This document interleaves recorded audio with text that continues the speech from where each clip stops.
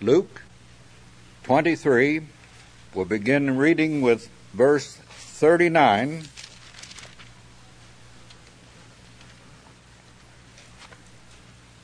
through 43. Then one of the criminals who were hanged blasphemed him, saying, "If you are the Christ, save yourself and us." But the other answering rebuked him, saying, "Do you not even fear God, seeing you are under the same condemnation?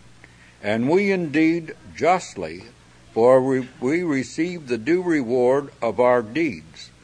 But this man has done nothing wrong." Then he said to Jesus, "Lord, remember me when you come into your kingdom."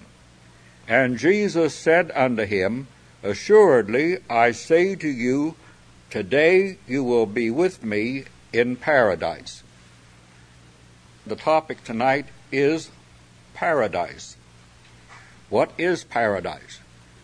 It is generally supposed by most professed Christians that the word paradise and heaven are synonymous, that they are both used to describe the eternal home of the believer. Most people suppose that the word paradise appears many times in the Bible, but it actually does not. It is not used at all in the Old Testament and only occurs 3 times in the New Testament. And in the New Testament, the word paradise is translated from the Greek word paradosis, meaning a park or garden, and by implication, we could say the Garden of Eden. Remember in Genesis, the 2nd chapter and the 8th verse, God planted a garden eastward in Eden, and there he put man which he had formed.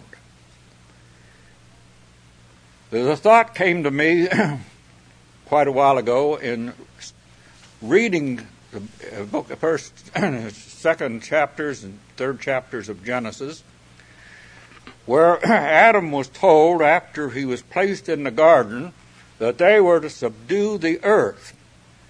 And the thought came to me that probably the only place that was a paradise and was the ideal place was that spot there where Adam and Eve were placed. And then if they were faithful, they were to go out and bring the whole world, the whole rest of the earth, into that condition. But since they did not then, they lost the Garden of Eden, and the earth was still under a curse. Because of sin, man was driven out of Eden, or a paradise, a park.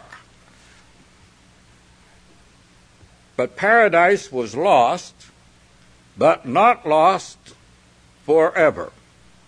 And that's the good news of the gospel.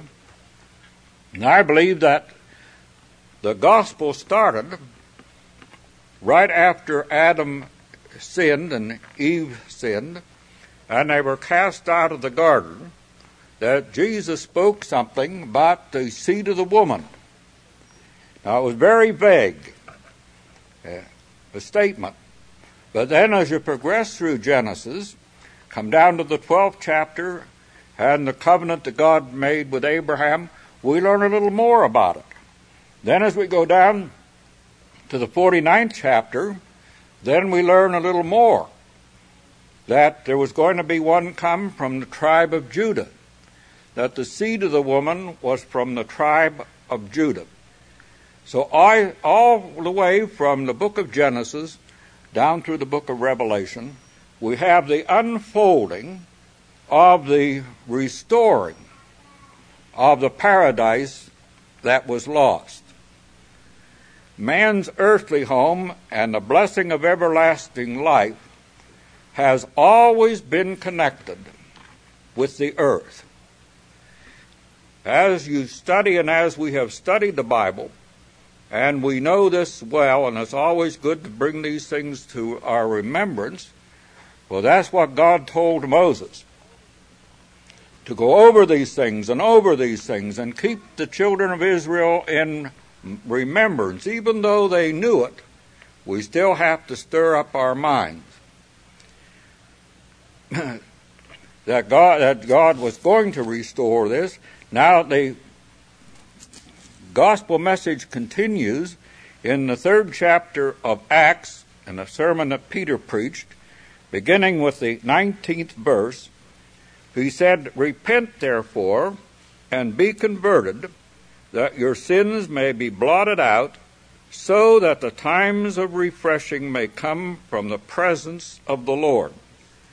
Jesus Christ, who was preached to you before, whom the heavens must receive until the times of restitution of all things, which God has spoken by the mouth of all the holy prophets since the world began." Here's another glimpse that God is going to bring back this Garden of Eden to the condition it was when he created the earth, and the whole earth is involved. The times of restitution of all things. This has been the message of the Church of God all the years. That's why our publication has been named the Restitution Herald. We have a church in southern Illinois that's called the Restitution Church of God. This is one of our vital doctrines, that God is going to restore. Restitution is not mentioned too many times in the Bible. It's mentioned in 2 different ways. It's mentioned in the way that I'm speaking to you this evening, of God restoring. And then in the Gospels, Jesus said that if we have defrauded any person, we should restore that. And remember what Zacchaeus said? If he had taken anything from man, he would restore it. Was it fourfold? Restitution. So God expects us to make restitution. When we ask for forgiveness and when we're baptized, if we have harmed anybody or offended anybody, that's restitution. Make it right. The coming of the Messiah and the establishment of his kingdom was the hope of Israel. I've been going through the Bible,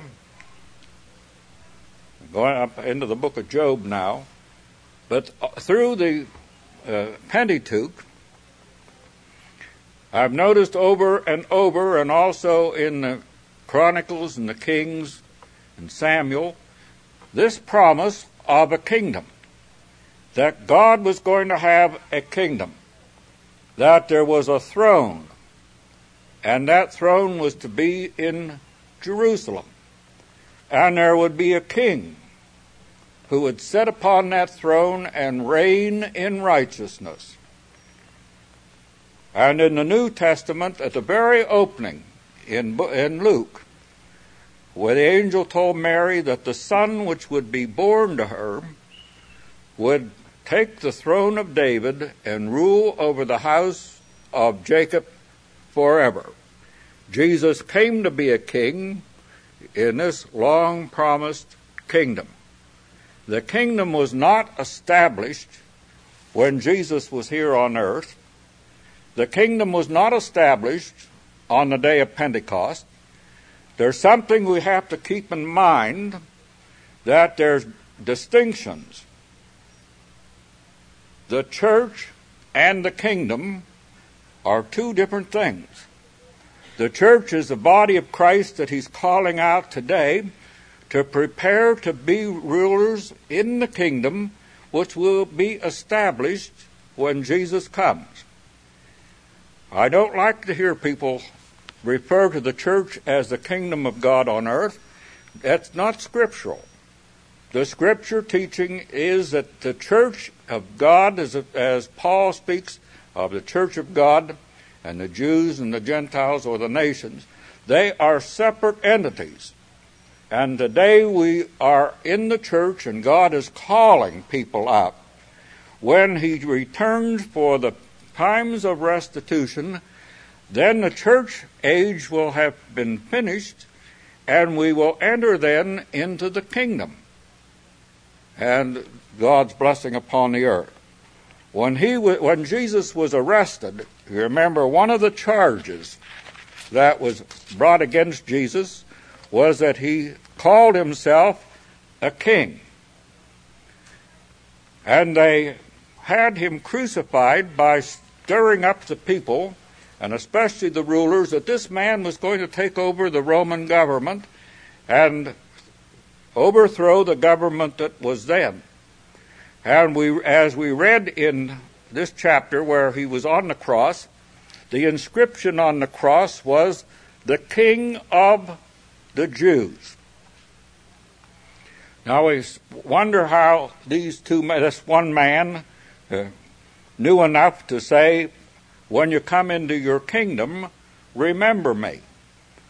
Well, it could be possible that he heard Jesus preach about a kingdom, for that was the central teaching of Jesus. Also, when he read that inscription that he was the King of the Jews, then he believed and said, "When you come into your kingdom, remember me." This statement is used to support the tradition that the righteous go immediately to heaven when they die. Remember, Jesus said, "Today thou shalt be with me in paradise." And we're speaking about the original scriptures and the translation. In the original scriptures and in the early manuscripts, there was no punctuation. And if we read this, without putting the comma in a different place, we get the sense of it. "Assuredly I say unto you, today thou shalt be with me in paradise." Now there are several reasons that we know that Jesus did not enter paradise when he died that day. It was common for a person that was hanged on the cross to live several days before dying and suffering. Remember, they were not to be on the cross during the holy days, and that was a Passover time, so they were taken down, and these thieves' legs were broken, so they couldn't escape. But when they came to Jesus, he has already died, and people marveled at that, and that was the mercy of God, but he didn't have to suffer. Then that day he was laid in a tomb, and he was in that tomb 3 days and 3 nights in the death state, or a state of unconsciousness. On the 3rd day he was raised from the dead. And remember what he said to Mary, "Touch me not, for I have not ascended to my Father." Jesus did not go to heaven until 40 days after his resurrection. Where he was, the Bible doesn't say. But he appeared to his disciples, and how many times we do not know. We have some instances, and it seemed twice to appear to them on the first day of the week, and then he finally appeared to them and ascended into heaven. He was in the grave, or the Sheol, in Sheol. Jesus did not go anywhere at that time except to the grave. The same is true of both of those thieves. They may have died the next day or the day after, or however long they could stand, their bodies would stand all of this. But when they died, they were also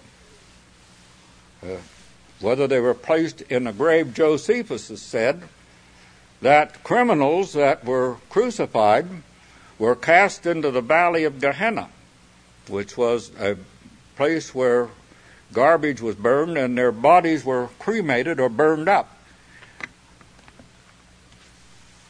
Jesus was given a burial. This wealthy man had the tomb, and he put him in the tomb. The Bible teaches that Jesus died, that he poured out his soul unto death. That is, he was in Sheol. After he was raised, he said, I'm not ascended.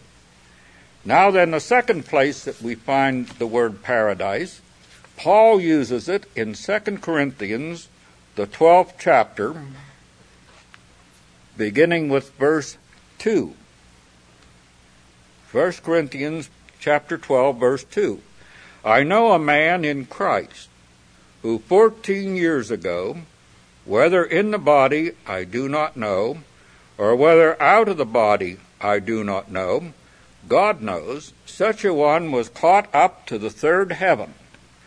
And I know such a man, whether in the body or out of the body, I do not know, God knows, how he was caught up into paradise, and heard inexpressible words which is not lawful for a man to utter.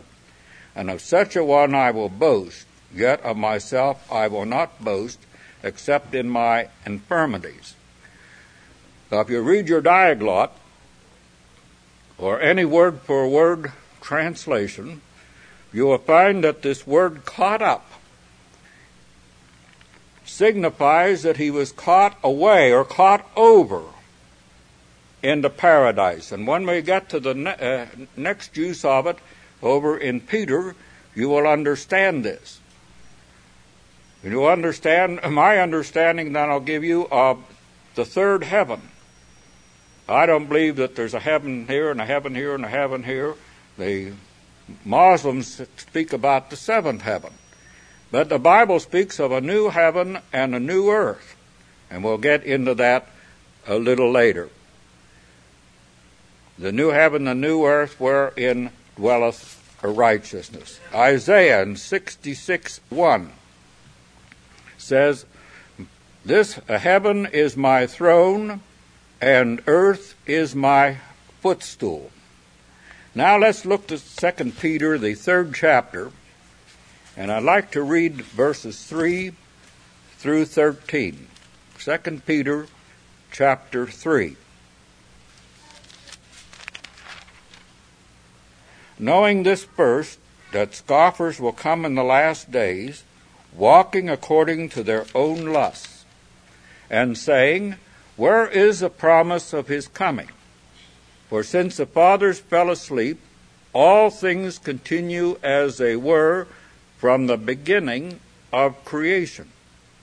For this they willfully forget, that by the word of God the heavens were of old, and the earth standing out of the water and in the water, by which the world that then existed perished, being flooded with water. Notice Peter speaks here now of heavens and the earth.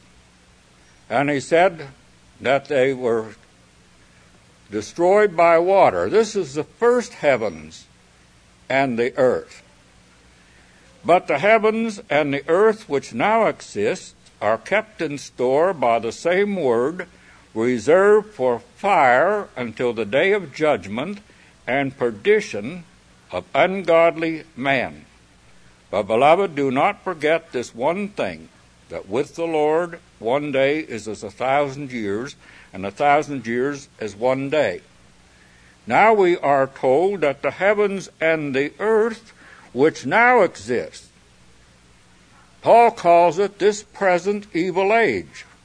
This is the second heavens and the earth that we are living in.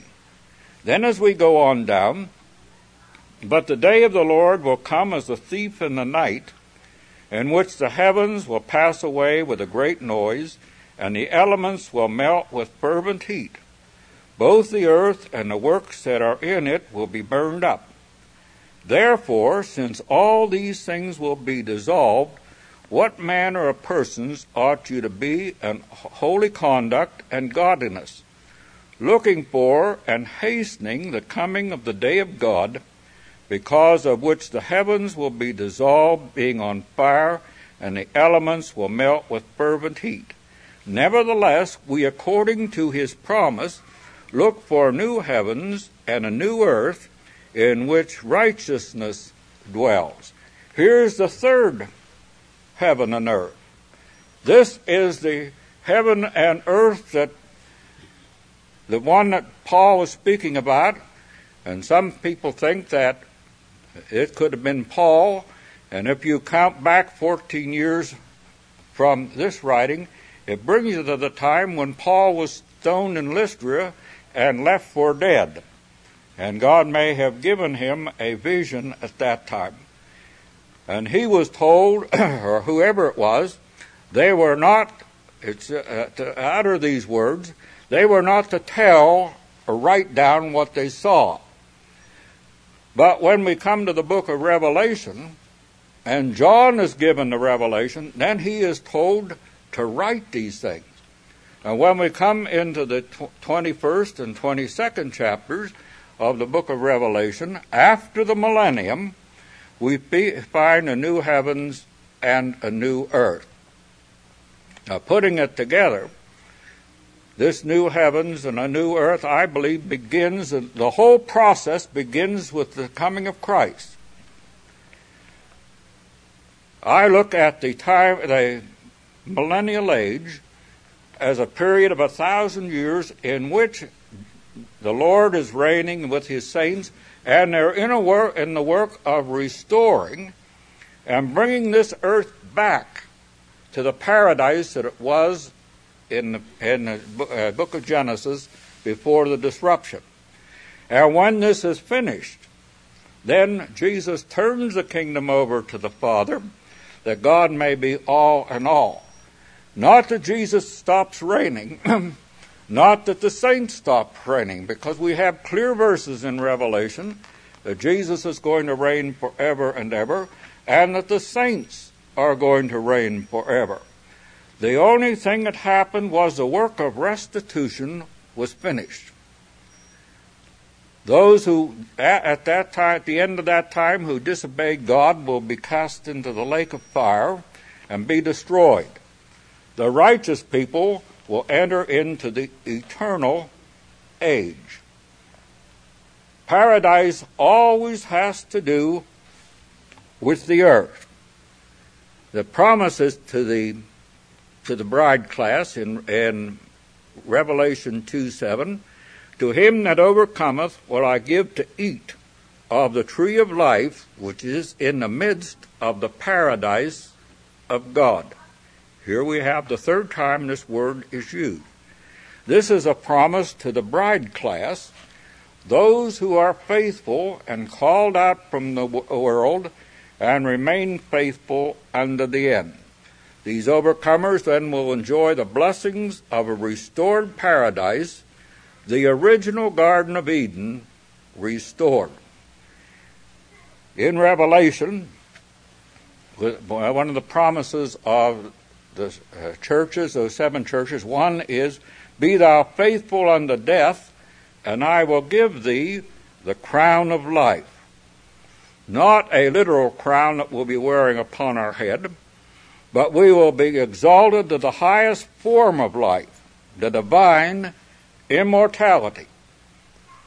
The same life that Jesus has now. When he was raised to immortality. And he is the only one that has entered into that state. For we have in the resurrection chapter, Christ the first fruits, then those that are Christ at his coming. That's when the church is going to receive immortality. We are mortal now. If Jesus doesn't come in our lifetime, we'll die. But when we partake of the first resurrection, we'll be immortal and will be associated with Jesus in his kingdom. This is the goal that was set up before the Apostle Paul when he said that he was striving, that he might attain unto that resurrection, the one out from among the dead. Then paradise, scripturally speaking, is the home on earth. All the blessings of that earthly plane of life. I was thinking when I was talking about the earth being our home, years ago in Rockford, there was a man came from Wheaton College and was teaching the book of Daniel, and some of us went to hear him.